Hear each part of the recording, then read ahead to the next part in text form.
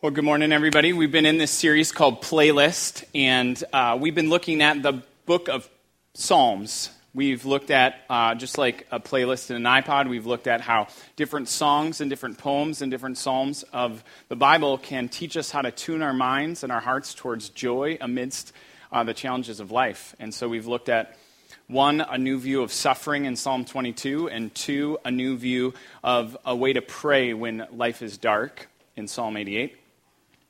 3, we've looked at a new way to praise in Psalm 103, and today we look at a new way to true happiness. So, as we begin today, I'll start with a question. What do you believe about true happiness? Like, some people, I think, believe that true happiness means not living on a budget. Okay? I mean, think about it. If you don't look at what's coming in and look at what's going out and you just think it's going to magically be there, then you can kind of live a carefree life. You can, especially if you don't have to alter your spending habits. So people who maybe fall into this category think, I'll be truly happy if I could just buy the things I want. So sometimes it's really subtle, like we're going to do a little window shopping. Okay? How many of you window shopped before? A few of you. Some people don't want to admit, that's okay. Now, sometimes it's a little bit more obvious, like if you've had a very stressful or difficult day and you come home with shopping bags in your hands, and the people or person you live with goes, hey, what happened? And you say, oh, it was a super stressful day, but hey, I spent way less money than I would have on real therapy, so let's just call this shopping therapy, and we'll just keep going with the day, okay? See, we think true happiness might come from not living on a budget. Some of us believe that true happiness comes from the latest technology, like tens of thousands of people who line up the day before or even the night before or hours before a giant grand opening of a new release of some something. And they think, oh, I've got this. Now I'm truly happy. Other people, it's night before stuff. It's spending Thanksgiving on the sidewalk of a big box realtor or retailer. And if I can just eat my turkey dinner right in front of Best Buy, then I'll be happy because I just saved $15 on this new TV.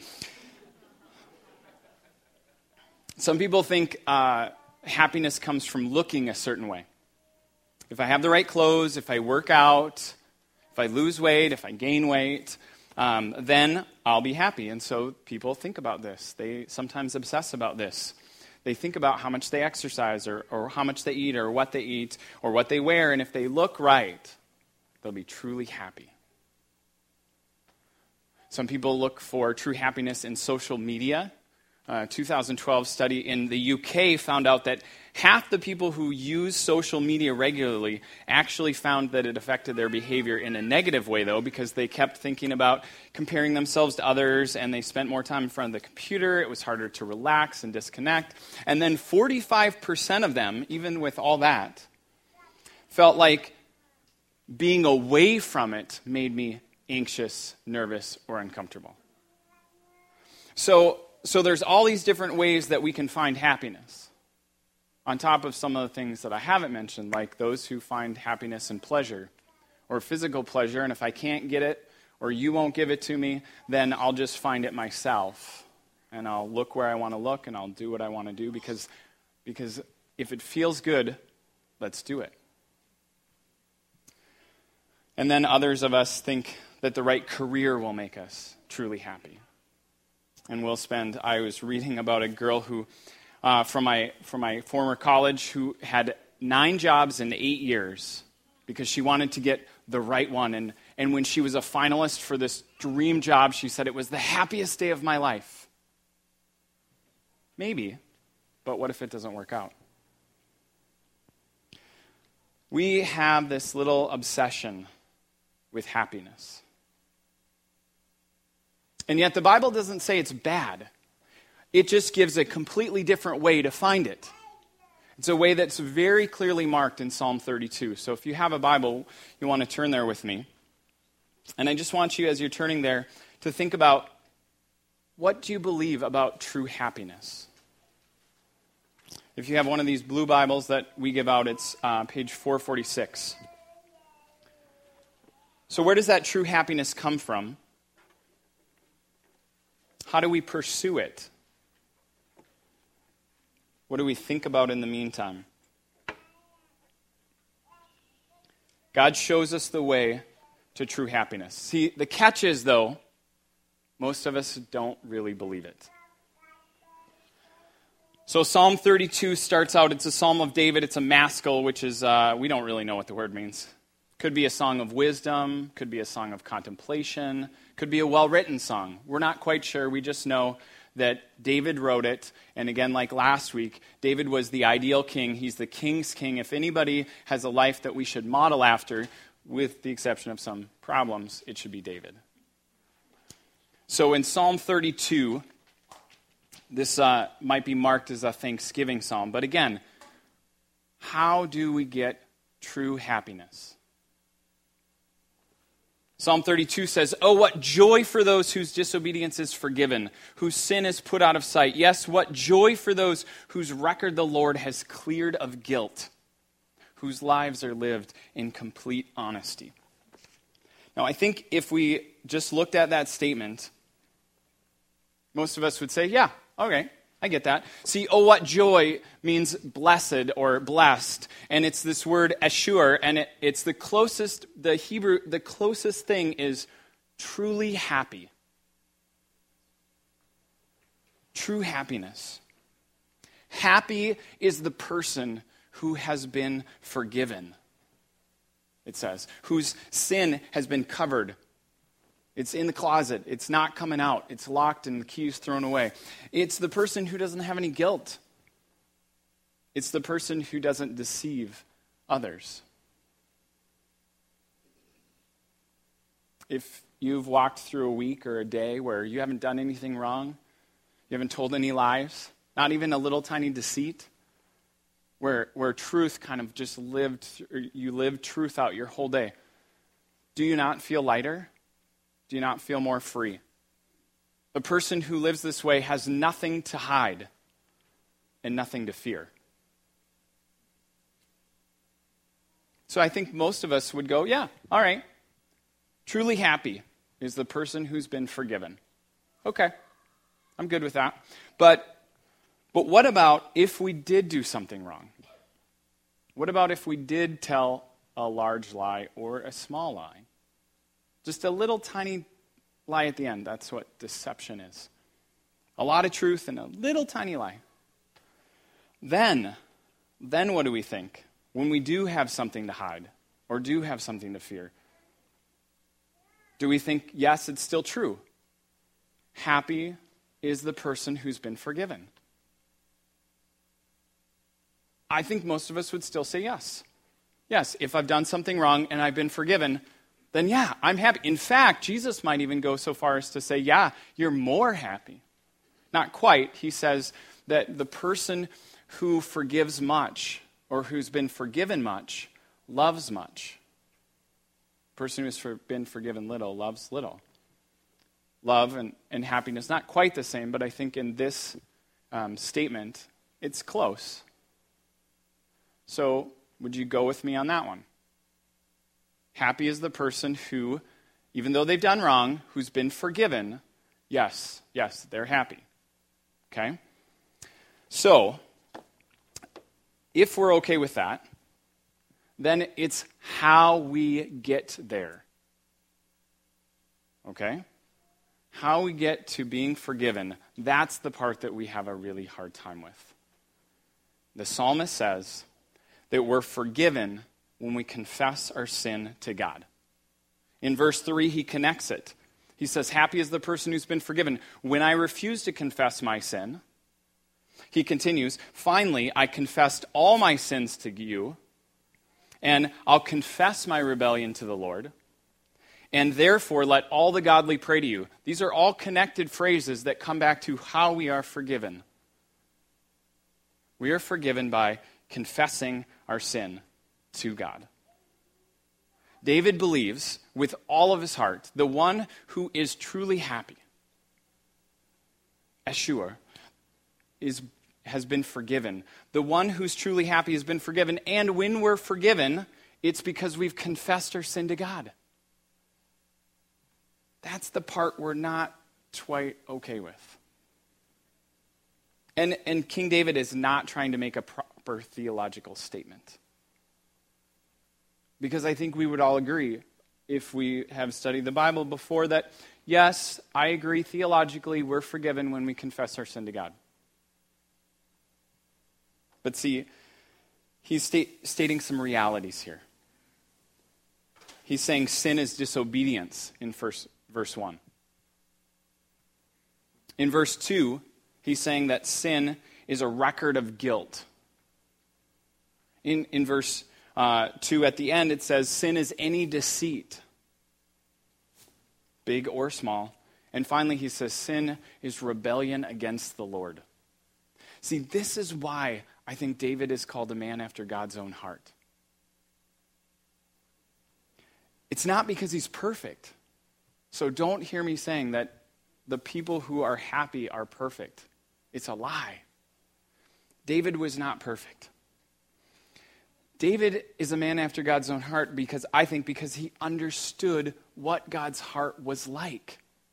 He understood how sin affected him and how sin affected God. And he gives hugely picturesque language to describe it. In verse 3, he says, when I refused to confess my sin, my body wasted away. I groaned all day long. Day and night, God's hand of discipline was on me, and my strength evaporated like water in the summer heat. Then finally, I confessed all my sin to you, and I stopped trying to hide my guilt. I said to myself, I will confess my rebellion to the Lord, and you forgave me. All my guilt is gone. Therefore, let all the godly pray to you while there is still time, that they may not drown in the floodwaters of judgment. For you are my hiding place. You are my protection from trouble. You surround me with songs of victory. So the Lord says, I will guide you along the best path for your life. I will advise you, and I will watch over you. One translation says, I will keep my eye on you. Do not be like the senseless horse or the mule that needs a bit and a bridle to keep it under control. Many sorrows come to the wicked, but unfailing love surrounds those who trust the Lord. Now, I think David is connecting the reality of the physical, mental, emotional, and spiritual consequences of sin. The effects, if you will. Many people report feeling sick to their stomach after they've done something wrong. Many people report that when they've told a lie, they have to tell another lie and another lie and another lie to keep track of that lie. When someone they have to keep track of who they've told and what they've said, and so they have to make sure that story is straight. Then they have to go to somebody else and then make sure that the story that they tell can't get back to this person, but that they tell the same amount of details to this person if they need to tell those details, and it becomes this giant chess game until maybe it finally crumbles, or it's just so hard to keep up with that mentally they can't take it anymore. Emotionally, people feel guilty after sin. Sure, the church may have, and probably still does, a poor job of helping people feel extra guilty. But if the church wasn't even involved in it, people still report this sense of guilt after they've done something that they know is wrong. The emotions are affected. But probably most of all, the spiritual effects. We begin to feel distant from God. We feel a conviction from God. I mean, he says, I groaned all day long, day and night, your hand of discipline was on me. One translation says, God, I felt like you were out to get me. One disobedient human's perspective of God. but my strength evaporated like water in the summer heat.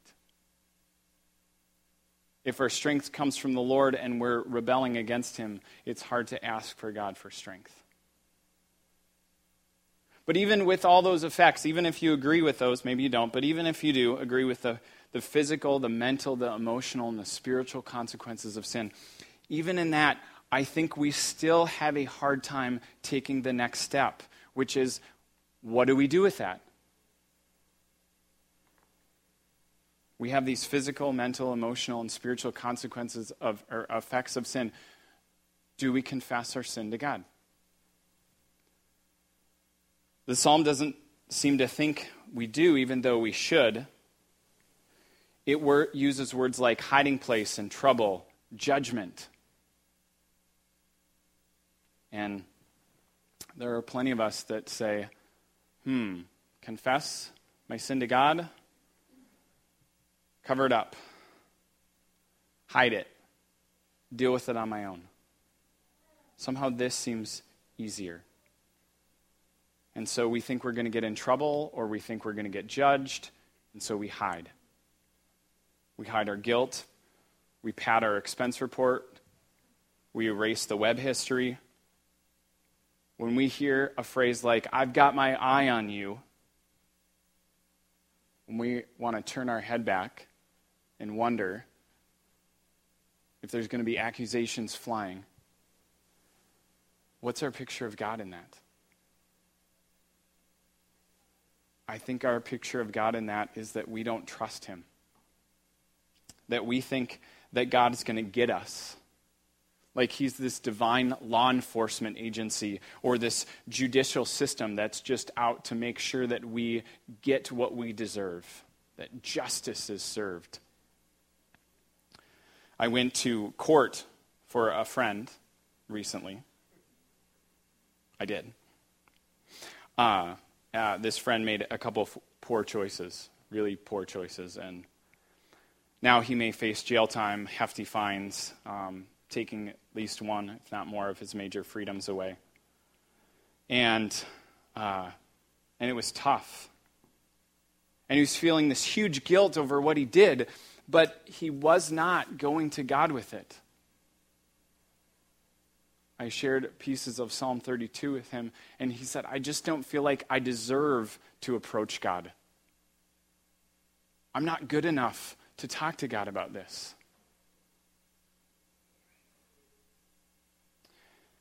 And we went back and forth over a few weeks. Me encouraging him to pray, me praying for him, me saying, we're all just a few bad choices away from ending up where you're at. And sort of getting it, sort of not. And as we walked into the courtroom to await some stuff, the person that came out before him put it all in perspective for me. He came through the doors and he walked up to the bench. Actually, he didn't walk. He shuffled. Because not only was he handcuffed, but he was also in a foot restraint. And those old black and white jumpsuits that they showed in the cartoons, those are real.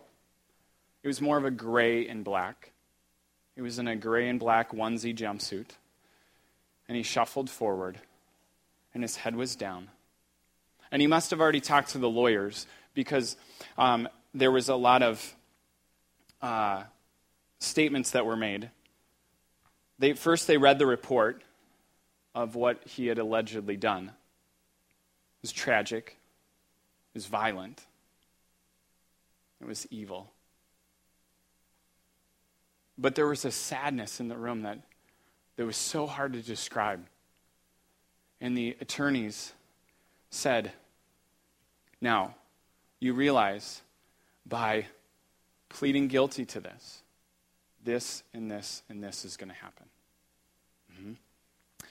And do you admit this guilt of this statement that was recorded?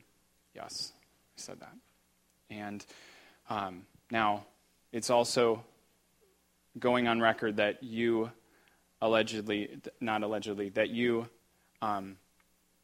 that you made this accusation, this threat. Describe that. Yes, that's true. All right, and do you realize that if you admit your guilt for this, that this, and this will happen too? His head was down the whole time. And this is the picture that I think we give ourselves, is I don't want to end up like that. And so we think if we can just hide stuff, we can be free. And as long as we're good enough, smart enough, cover up enough, we don't have to end up like that guy who's going to watch a TV like this. This is a prison TV that you can see all the way through. It's got no metal part showing, or probably no metal at all. Plastic screws holding it together. Because this person that I saw could not be trusted with any sharp object. Anything that could be made into a weapon. The divine justice, or the human justice system, was living out verse 9. Hey, you didn't make wise choices, so the person who is like a senseless horse or mule needs a bit and a bridle. When I leave you alone, you can't make good choices. Maybe you're young and you've heard that before. Maybe you're old and you've heard that before. And so we try and outwit so we don't end up with a bit and a bridle. Because we're unwilling to allow God to deal with our sin. We think us dealing with it is better. But ultimately, this would be what we'd have to look forward to. So the psalmist says, but when we're willing to let God deal with our sin, this is what happens. When we confess all our sins to God, it says that He heals all of it. He forgives it all, forgives all my sin. When I stop trying to hide my guilt, He forgives, and all the guilt is gone. That's not coincidence. When we confess all our sins to God, He forgives, and He forgives all our sin, and He heals and forgives all our guilt. There may be consequences, but the guilt, He's gone. Not only that, He says, let all the godly pray to you while there's still time. Do you want to make the choice? He's saying, do you want to be willing to let God deal with your sin, or do you want to be willing to try and do it yourself? But when the godly pray to God, they don't drown in the floodwaters of judgment. They don't need to hide because God becomes their hiding place. They don't need to look for protection because God becomes their protection, verse 7. They don't need to try and make artificial means of helping themselves to feel better or feel happy or do shopping therapy because God surrounds them with songs of victory. And when God says, I will guide you along the best pathway for your life, and I will advise you and watch over you, He says, my loving eye is on you. Like a parent who's just so fond of their child. Probably someone that had to wait a really long time. Possibly someone who has adopted children, who's waited and waited and waited for these adopted children. Every time they play, their loving eyes upon them. Not because they're afraid of what they're going to do, or not because they're ready to stand over them and scold them, but because they just enjoy seeing this person play. That's the relationship that God wants with us. God has a best plan for us, and it doesn't include rebellion from Him. And He does advise us and watch over us, but not as a divine justice system. And He says, hey, many sorrows come to the wicked, but unfailing love surrounds those who trust God. Not those who've been forgiven, not those who love, not those who have not done as many bad things as the next person, but those who trust God. Those who trust God are willing to let him deal with their sin. And when they're willing to let God deal with their sin and they confess it to him, he does forgive them. And those who are forgiven are free from the guilt. And those who are free from the guilt can be surrounded by songs of victory. Those who are free from the guilt can rejoice and be glad, it says, all you who obey him. Not because you're trying to do it in your own strength again, but because you trust God.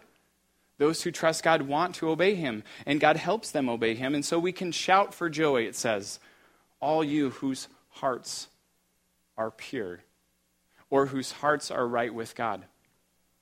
Again, not because of their own effort, but because they took their stuff to God who dealt with it. So, how many of you want to be truly happy? How many of you tried to do it in your own strength? How many of you have tried to find all the things outside of God that will make you happy? All the people, all the stuff, all the pleasures. The list for everybody can just go on and on. But do we trust God enough to make us happy? And we trust God enough by confessing our sin to him. So that would mean we'd have to admit that sin exists. That would mean that we'd have to admit that we have sin. But Psalm 139 says, search me, O God, and know my heart. Test me and know my anxious thoughts. See if there is any way of unrighteousness in me. Not go to the person next to you, and as you greet them, tell them all the things you think they do wrong. But, God, where are you convicting me? If there's guilt in my life, God, maybe it's because you are pressing that in, because Hebrews says that God disciplines those he loves. That's a good thing. Not punishes, he disciplines. But 1 John 1:9 says this promise, if we confess our sin to him, he is faithful and just.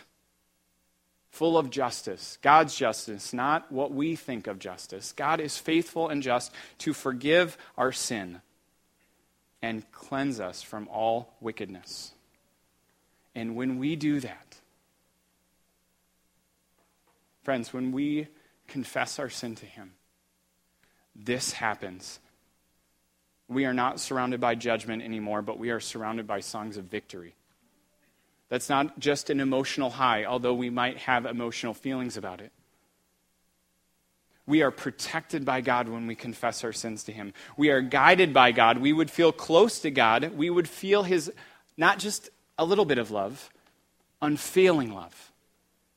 A love that never ceases, never stops, will never not make it. A love that will never not show up.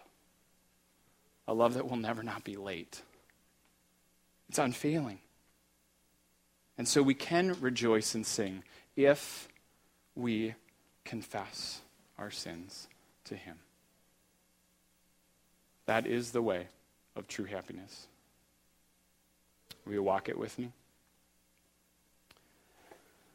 Oh, what joy for those whose disobedience is forgiven. Yes, whose sin is put out of sight. What joy it is for those whose record the Lord has cleared of guilt, whose lives are lived in complete honesty.